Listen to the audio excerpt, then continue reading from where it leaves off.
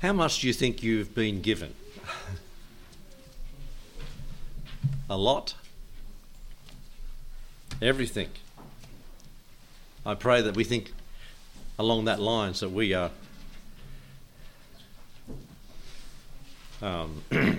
pleased, how else could we put, that he has given us so much.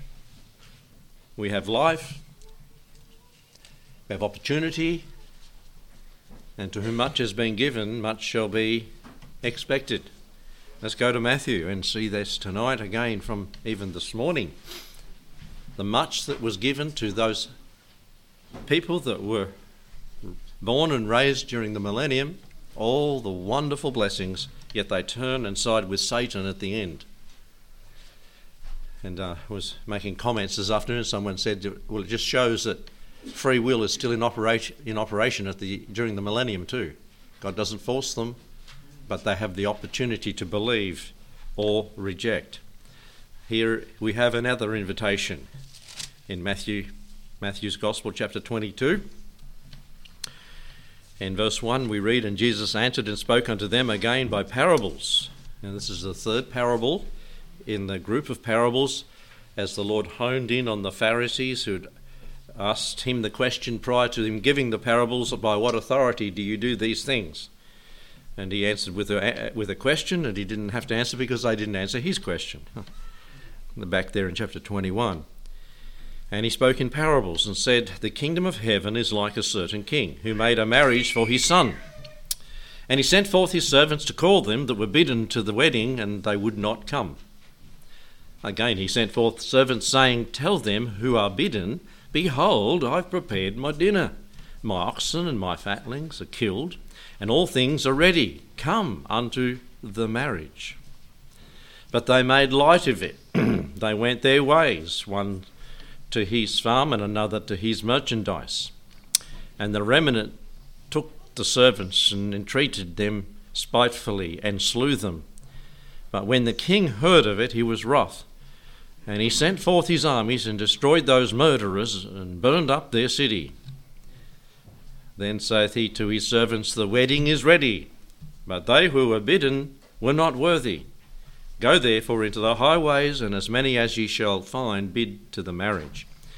So those servants went out into the highways and gathered together all, as many as they found, both bad and good. And the wedding was furnished with guests. And when the king came in to see the guests, he saw there a man who had not on a wedding garment. And he said unto him, Friend, how camest thou in here not having a wedding garment? And he was speechless. Then said the king to the servants, Bind him hand and foot, and take him away, and cast him into outer darkness. There shall be weeping and gnashing of teeth. For many are called, but few are chosen.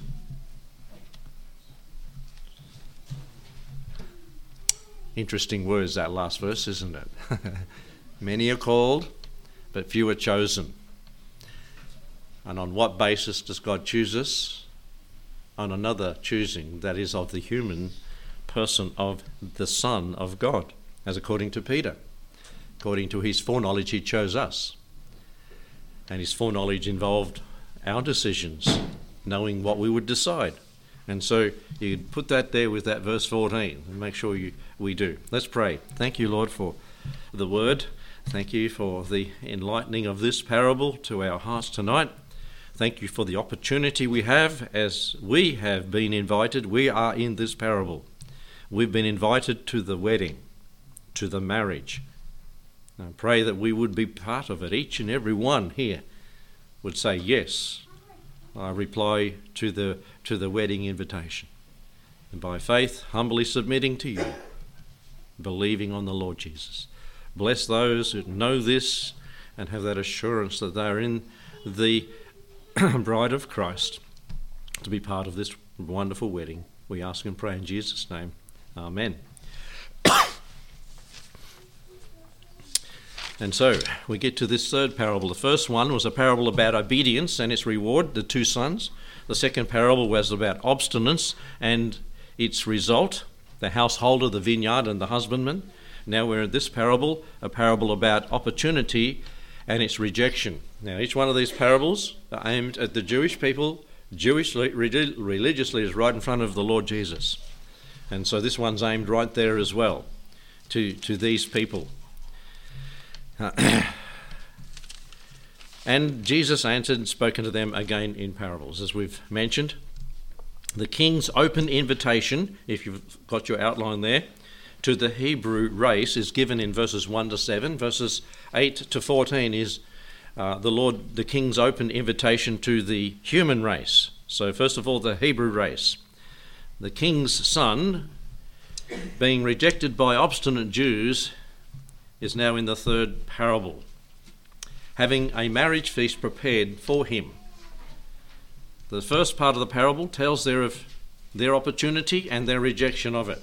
The second part deals with the opportunity of the Gentiles and their reception and rejection of it. The place that this parable is given is at Jerusalem. The purpose, the Lord was there to die, to cast the Jews out of their privileged position of 2,000 years almost, and to give this prophetic, far-reaching parable that we have before us tonight. And so the king's declaration, here we see that he sent certain individuals. And the kingdom of heaven is like a certain king who made the marriage for his son. And so the wedding is declared in verse 1 and 2, and then the workers are dispatched in verse 3, and sent forth his servants to call them that were bidden to the wedding, and they would not come. Now, have you been invited to a wedding that you have had to say no to? Mitigating circumstances or something that's come that you can't make it to, or prior commitments, and sometimes that happens. But you let them know of your regret and not able to come, and you're sorry that you can't. But this is not the case here. They didn't want to go to start with, and they wouldn't go even if they were sitting home doing nothing. And so the workers are dispatched to give the invitation. The invitation was given. Let's turn to Matthew chapter 3. We've already considered in the other parables that the Lord sent them prophets and priests and kings in the past to call them to himself. And they slew some, and they did terrible things to others. They threw them down into pits. They chased them all over the country. They made these prophets of the Lord and preachers of the Lord to live in caves and dens. And the Bible says that the world was not worthy of the men and women that were sent to them with the good message of God. And here in Matthew chapter 3, verses 1 and 3, in those days John the Baptist came preaching in the wilderness of Judea, saying, Repent, for the kingdom of heaven is at hand. For this is he that was spoken of by the prophet Isaiah, saying, The voice of one crying in the wilderness, Prepare ye the way of the Lord, make his paths straight. So here's the first one dispatched with the new message of come to the wedding. Come to the wedding. It was John the Baptist. Then in chapter 4 and verse 17, we have the next one dispatched to take the message to them. Chapter 4 verse 17 says, From that time Jesus began to preach and to say, Repent, for the kingdom of heaven is at hand. Second one dispatched. The Lord Jesus is giving the message directly. The Son of God, the Son, is giving the message, come to the wedding. Come to the wedding. And then if you go to chapter 10 and verse 5 of Matthew, chapter 10 and verse 5 through to 8, then these 12 Jesus sent forth and commanded them, saying, Go not in the way of the Gentiles, and into any city of the Samaritans enter not. Don't go anywhere, but go rather to the lost sheep of the house of Israel. And as you go, preach, saying, this is the third time, same message, same people. What is it? The kingdom of heaven is at hand. You're invited to the marriage. Come. And heal the sick and cleanse the lepers and all the things that are mentioned in those verses there. If we go to Luke chapter 10, Gospel of Luke chapter 10, verse 17.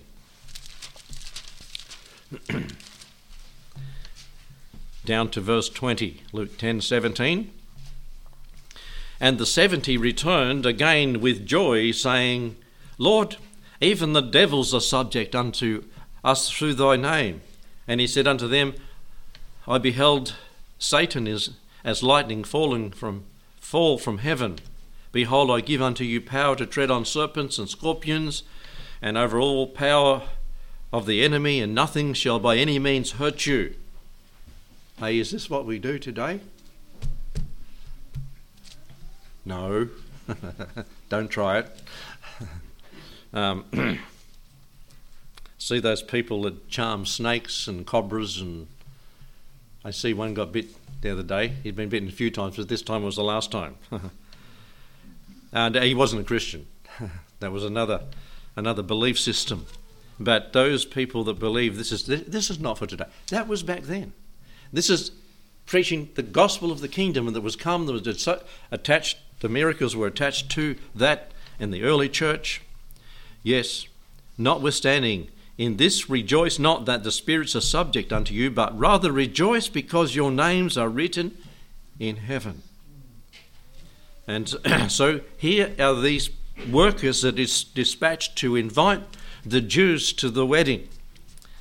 So they were sent. And then in verses 3, the last part of it, down to verse 6, they were scorned. They that were bidden to the wedding, they would not come. And again he sent forth other servants to tell them who are bidden, behold, I have prepared my dinner, my oxen and my fatlings. I mean, this is a good meal. This is a great wedding. This is a great feast. And all things are ready.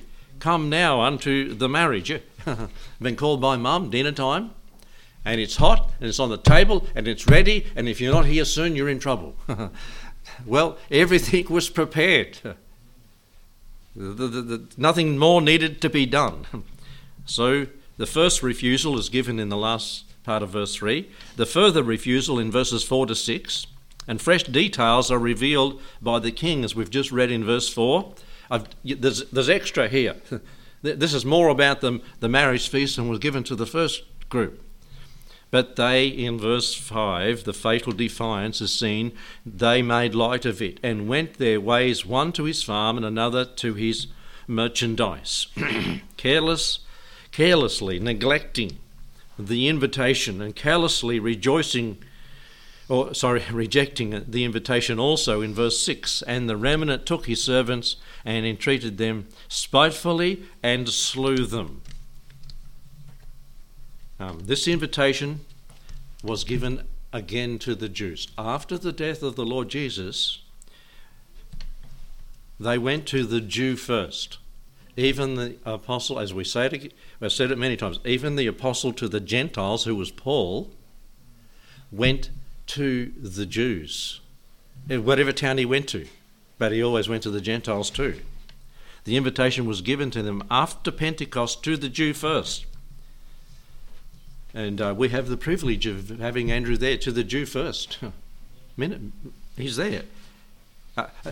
What's their response to the invitation to the wedding today?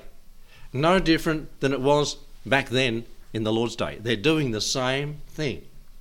They want to get a hold of those that do this sort of thing and try to upset their religion and their system of belief.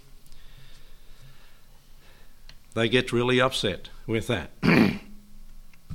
The majority rejected the message even there after and around Pentecost. Let's look at some readings in the book of Acts. Acts chapter 4, verses 1 to 3. This is the response of the second invitation to the Jews. Before Pentecost, before the death and burial and resurrection, the Lord, John the Baptist, the disciples, and the 70 went out taking the message. After Pentecost, they went out to the lost sheep of the house of Israel, yes. They did take it to them. The Lord is pretty insistent on keeping the message coming, very much like the 1,000-year reign of Christ. The message goes out constantly. I'm in Acts 14, Acts 4, verses 1 to 3.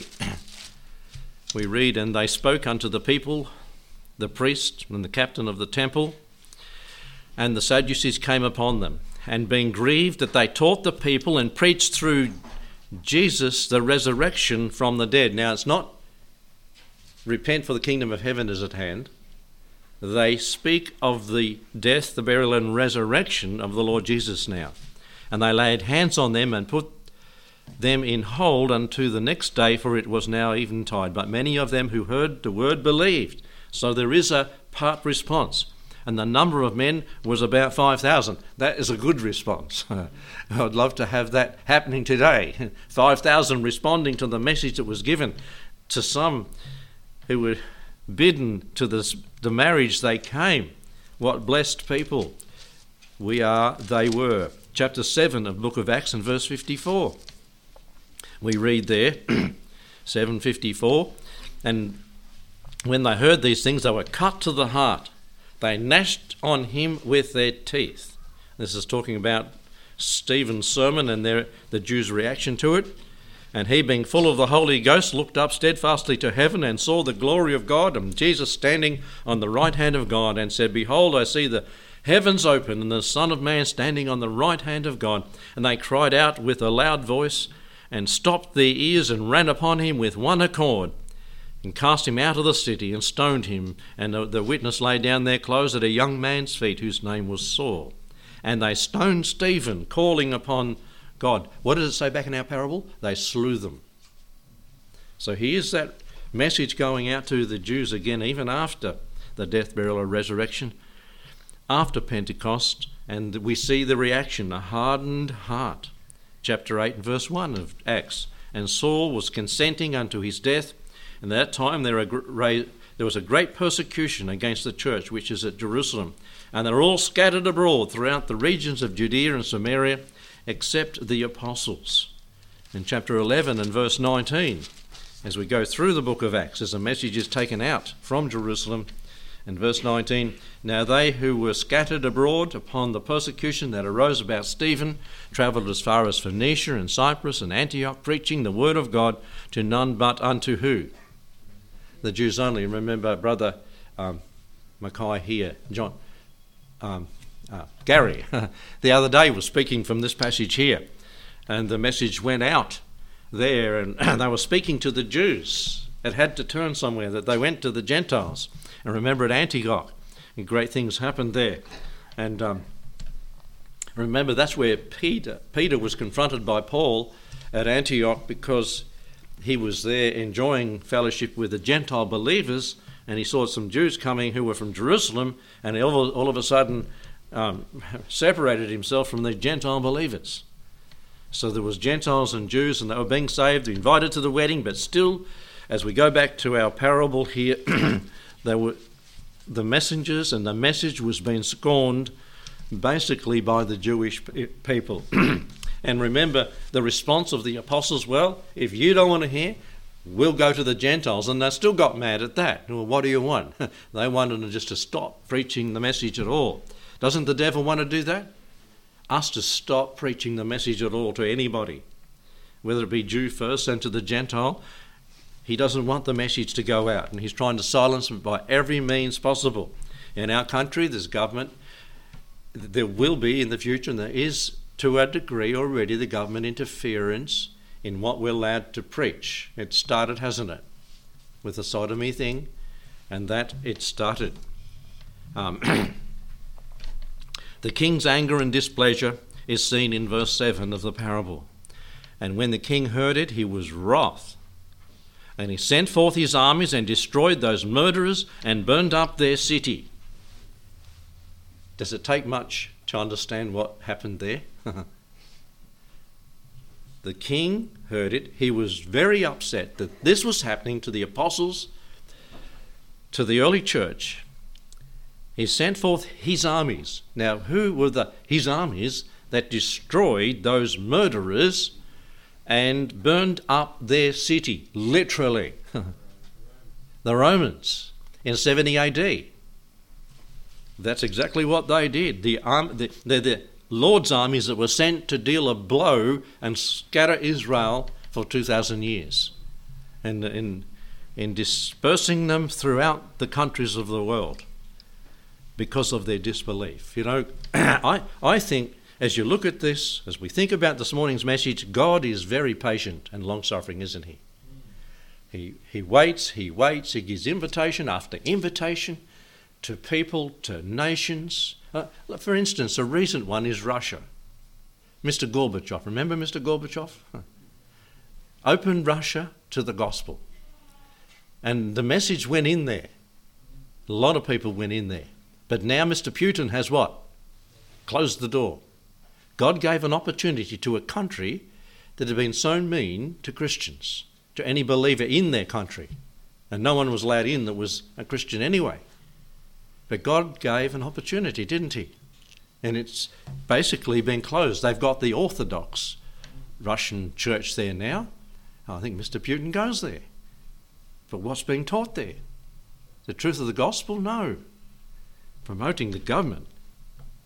But you see, God gave him invitation. What about us? What about friends we've got? What about family we know? Where God has given invitation after invitation. And you wonder when the last one's going to come. To an individual or to a family. You pray that God be gracious and through your prayers for the people you know, God might just give another invitation. You see, you don't know what these family members or these friends are thinking.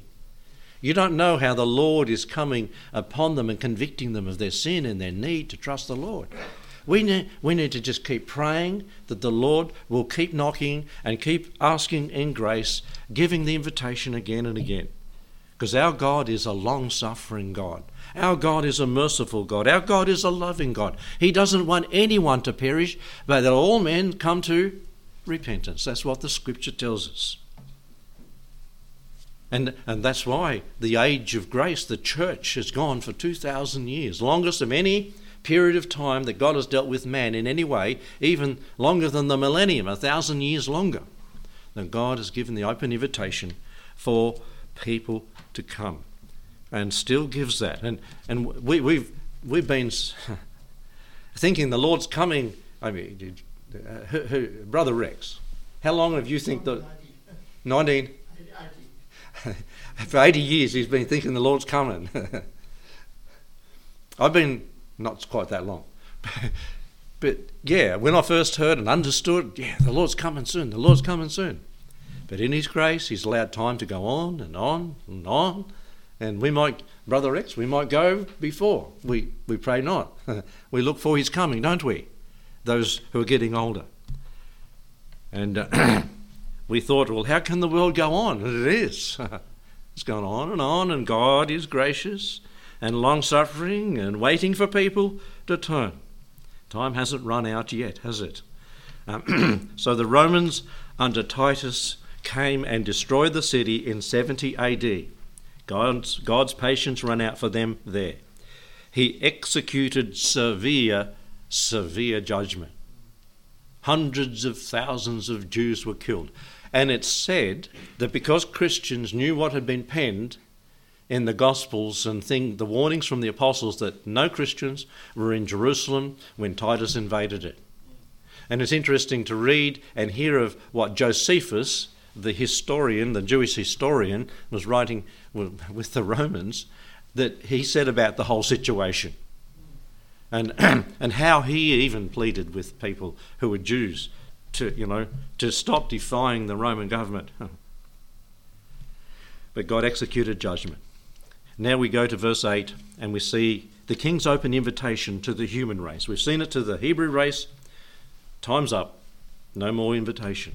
Now we see it to the human race, to the Gentile people in verse 8. And he said to his servants, "The wedding is ready. They who were bidden were not worthy. Go therefore into the highways, and as many as you shall find, bid to the marriage." And so if you're looking at the outline, there's sort of another outline on top of the other one. There's the illustration of the wedding, verse 1 and 2, the invitation to the wedding, verse 3 to 10. We're halfway through that point now, the invitation to the wedding. There's the command. The Jews rejected 2 royal invitations, the gospel sent via the highways and byways to all. When I was working for Brother Harry Schmidt and putting a lot of little dams in, every spring in his paddock he had a dam on it. And he said the first time I was talking about it, "I'll put a byway over there." I said, "A what?" "Yeah, put a byway over that side." "Oh, you mean a spillway?" a byway. I said, no, a spillway, where the water goes out so it doesn't float over the top of the... When I think of it, I think of Harry. Some things that make you think back. And this is the byways. What's the byway? The highways, the big freeways. The byways, the little roads. Go into all places and take the message. Actually, I was reading in the Herald of Hope just this week about the method of giving tracts out, and I thought it was interesting. You might have read it. They use about a 5-pronged approach, and they said you can do the whole area, but you can concentrate on 100 or 500 homes and just do them with this tract first, and then a few weeks later do them with this tract, and they go through about 5 different tracts to keep doing the same area. And they said that's been the best response for people to respond to the message, because they hear it, they might put it away and they think about it, and they get another one, another something. They don't know it's from the same person. They say, don't put your phone number onto the last one. Your phone number, okay, not mine. No, whatever. The tracts we give out has got our phone number on it. And people who give them out, John says, did you get any phone calls today? I said, no, you've been out, haven't you? But there's getting the message out, the highways and the byways, to those that are rich, to those that are poor. And this is the command that's given here, the command to take the message out. What do these verses sound like? As you read verse 9, go therefore the highways, and as many as you shall find bid to the marriage. Verse 8 and 9, what verses do they sound like in another portion of Scripture? Go ye into all the world. Matthew 28, 19 and 20. Acts chapter 1 and verse 8. Jerusalem, Judea, Samaria is the uttermost parts of the world. Take the message. Go with the gospel message to all people. During this time, or in the Lord's time, Jesus said, I am not sent but to the lost sheep of the house of Israel. But now he could say, other sheep I have, which are not of this fold, them also I must bring. Them also I must invite to the wedding. And this is what's happening. And that's in John 10, verse 16. So go not but to the lost sheep of the house of Israel, to the apostles when they went out 2 by 2 and the 70. And then afterward he said, other sheep I have. You know, we're the other sheep. We're the Gentile sheep. We're the ones saved through the message that people have obeyed this command, and somewhere down through the line. Hey, when you get to heaven, are you going to do one of those lineage things and say, okay, I got saved through the preaching of this person, or mum and dad. Okay, we follow them back.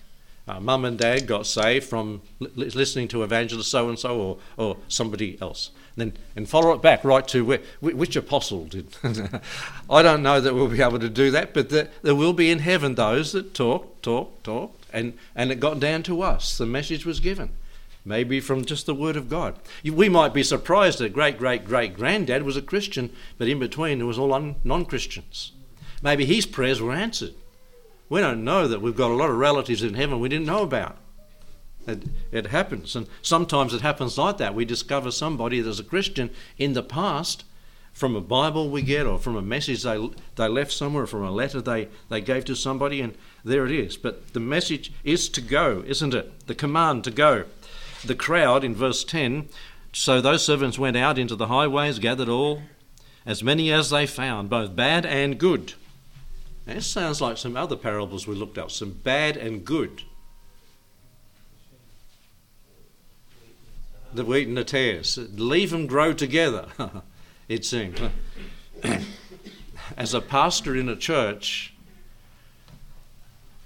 it's hard to have the bad ones, the unsaved, pretending to be Christians.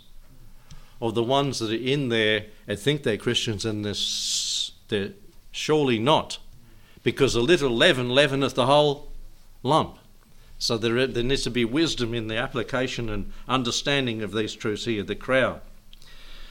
So the bad, the poneros, is the word in Greek. It's the depraved. Yeah, invite the bad. Hey, sinners need to be saved. I go not to call the righteous, Jesus said, but sinners to repentance. The religious, the good, the moral, upright, religious people. But within the church, in the membership of the church, that should be kept as best we know how, those that are saved. People from all walks of life is what is being said here. The bad, the tax collectors, the publicans, what's the little man? Zacchaeus, and the one that came to Jesus by night, Nicodemus, the good, the bad, all of them come and invite them to the Lord. So, as I said this morning, makes no difference if you're a person in Africa, in the jungle, or you're dressed up as a man in a suit in a Western society. We're all sinners needing salvation. The extended invitation to the wedding and the indignation at the wedding in verse 11, as we read, "And when the king came in to see the guest, he saw there a man who had not on a wedding garment. And he said unto him, Friend, how camest thou in here, having not a wedding garment? And he was speechless." So there's the indignation at the wedding. The problem is the guest who had no robe. What is this robe that's spoken of here? The robe of, that's it, the robe of righteousness that's mentioned in different portions of Scripture. In the book of Isaiah, chapter 61 and verse 10, we have this written, I greatly rejoice in the Lord. My soul shall be joyful in my God, for he hath clothed me with a garment of salvation. He hath covered me with a robe of righteousness, as a bridegroom decketh himself with ornaments, and as a bride adorneth herself with her jewels. And so, yes, this fella hasn't got a bridegroom. He hasn't got salvation. He hasn't got the righteousness of the Lord upon him. And so the guest who had no robe, have you got a robe? Have you got the robe of salvation upon you? 2 Corinthians 13:5 says, Examine yourselves whether you are in the faith. Prove yourselves. Know ye yourselves how Jesus Christ is in you, except ye be reprobate. How many are in this perilous position? Maybe responded to a pressured invitation, or intellectually or emotionally said yes on the spot at some time. Their conscience has never been quickened, the heart has never been cleansed, the will has never been touched, and the spirit has not been regenerated. And the Lord said, Many will profess that we prophesied in your name, we cast out devils, we've done many wonderful works. And the Lord will profess unto them in Matthew 7:21-23, I never knew you, depart from me, ye workers of iniquity. Are we genuinely saved? Are we truly born again? Make sure of that. Don't end up in that day without a wedding garment on. Now, you can't stretch a parable too far. You can't say, well, at the rapture, some non-Christians are going up too, and they're not going to have wedding garments on, and you'll have to throw them back down to earth. No, doesn't mean that. It doesn't mean that. Only saved people will go there. But I think this has to do really at the end of the tribulation, where the sheep and the goats are gathered, all the nations are gathered, everybody from everywhere is gathered, and then he sorts them out as sheep and goats, believers and non-believers. And the ones with the garment on go into the kingdom. Can you imagine, and I can see a preacher that's good with words, picking on verse 12, and he said unto him, Friend, how camest thou here, not having a wedding garment? And he was what? Speechless. He was speechless. The word friend is used in the same way that the Lord Jesus used it of Judas in Matthew 26:20. Friend, go and do what you're going to do, and do it quickly, I think he said. He had insulted the Lord's glory. He had despised the gift of God to him. The way of Calvary and he went his way, and he was doomed, wasn't he? Be better for that man that he'd not been born. But here, stood speechless. Gobsmacked is literally what it means here. His goodness is as filthy rags. You know, many of those people that stand behind the elevated pulpits in all their robes and rags and waving smoke incense around will be people without the garment on. They thought they were clothed with salvation. You know, like the story we shared the other week, was it last week? About the preacher guy.